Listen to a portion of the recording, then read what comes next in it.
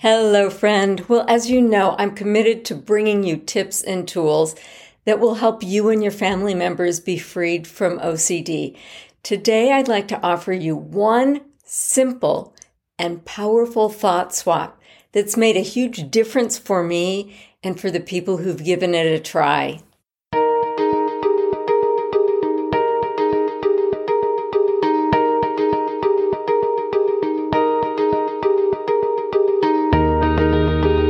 Welcome to the Free Me from OCD podcast.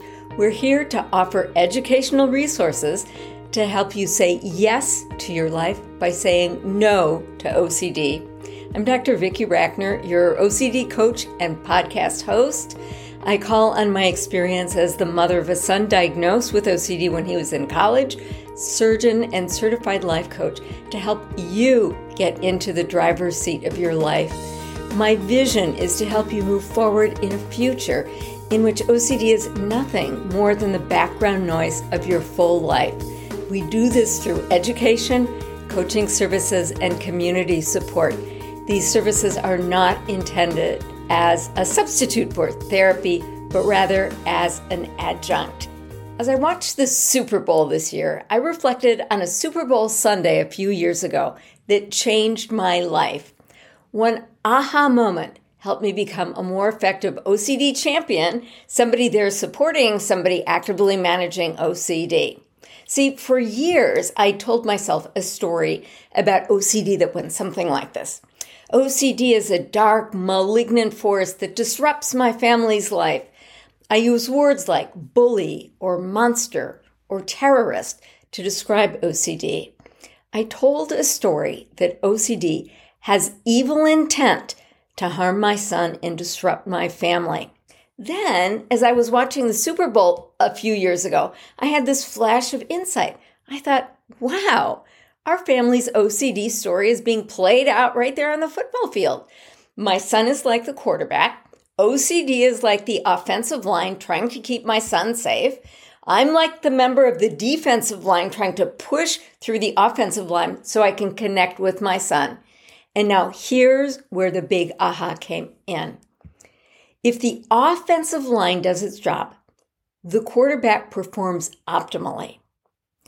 OCD, on the other hand, stands in the way of my son performing optimally. Now, you'd never see the offensive line sacking the quarterback, yet OCD regularly attacks the very person they're there to protect. And I had a story about that. It's that OCD has evil intentions. It wants to hurt my son.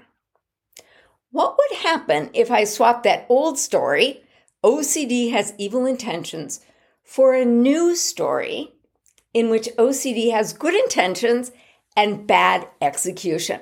So what if OCD is kind of like Aunt Clara on Bewitched, whose well-intentioned spells just blow things up?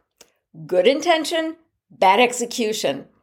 What if OCD is like the person who wants to clean the cobwebs in the kitchen and he thinks that the blowtorch would be a good tool for the job and then sets the kitchen on fire?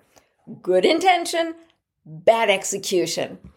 What if OCD is like the 5-year-old who wants to make mommy a birthday card? He can't find paper and obviously he doesn't want to ruin the surprise by asking his mom, so he just uses the wall instead. Good intention, bad execution. So I got curious. Could things be different for me if I swapped the old story, OCD has evil intentions, for a new story in which OCD has good intentions and bad execution? The answer is a big yes.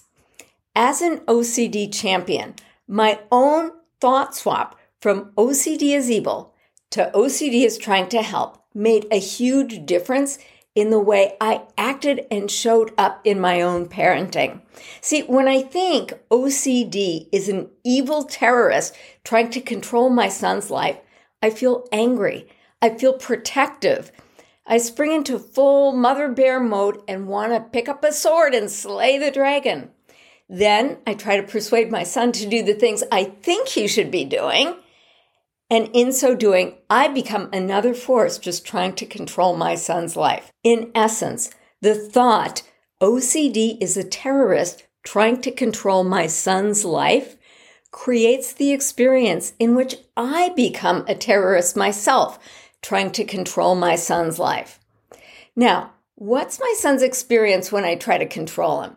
It's not, oh, mom's just trying to be helpful. It's, mom joined all the evil forces trying to control me. I'm going to keep her at a distance. Exactly what I don't want. When I think OCD is trying its best to keep my son safe, I feel less frightened. I feel more open to the idea my son can learn to manage OCD. If my son calls me seeking reassurances to get relief from his anxiety, I can say, "Hi, OCD, looks like you're working hard to keep my son safe again today. Thanks for including me on your plan, but my son's got this. Could you please put my son on the line?" Let's take one small example that comes from an OCD warrior, somebody who OCD has a habit of attacking things that are most important to an OCD warrior. If you tell the story that OCD has evil intent, you might think, OCD is so clever and cruel. It ruins the things I treasure most. If you tell the story OCD has good intent, you might think OCD is so clever and devoted. It protects the things I treasure most. Think about how differently you feel and act when you think each of these two thoughts.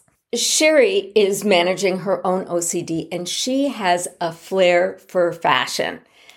OCD attacked it, and she decided to dress in a safe, vanilla uniform that OCD could not criticize. Every day, it was jeans and a t-shirt. But now OCD was attacking her drawing, and Sherry loved to draw. I asked Sherry, what's the biggest fear you have about drawing? She said, well, people will tell me I'm a terrible artist. They'd laugh at me. I said, well, what if OCD knows that this worries you and wants to keep you safe? What OCD is trying to do is protect you by offering thoughts that will keep you from drawing. Sherry thought for a minute and she said, I can see that. I said, could you imagine saying, thanks for your critique of my drawing, OCD. I know you're just trying to keep me safe. I got this. Sherry laughed. She said, I'd never considered that, but I'll give it a try. I really, really want to continue to draw. So she practiced this new thought, OCD just wants me to be safe. Then she and her therapist worked on drawing-related anxiety with ERP. So look at the huge difference swapping just one thought did for Sherry. When she had the thought OCD is evil, she gave up on something she loves, dressing fashionably. Now she was about to give up drawing. When she thought OCD is trying to help, she figured out a way to do something that brings meaning to her life, her drawing. Well, that's a picture-perfect example about what it looks like to be freed from OCD, pun intended. OCD knows you. It knows what you fear most. Let's take a last specific example. Let's say your child was walking along and crosses paths with a friend. He yelled out, hey, and the friend who was texting at the time didn't even look up. OCD offers the thought, you said something offensive to him and he doesn't want to be your friend anymore. Why don't you just give up on the idea of friends? Maybe you're just not friend material. It's too hard and too risky to make friends. If you or your child with OCD has the story that OCD has evil intentions, you might think, OCD is just trying to ruin everything that's important to me, including my friendships. If you or your child tells the story that OCD has good intentions at keeping you safe, you might think OCD is trying to protect me or my child from the risk of rejection. Then OCD goes into its playbook and says, let's protect you from the feared outcome by creating it. You're afraid of not having any friends? I'll make it so you don't have to worry about that anymore. Then I'll keep you from even trying to make friends in the future.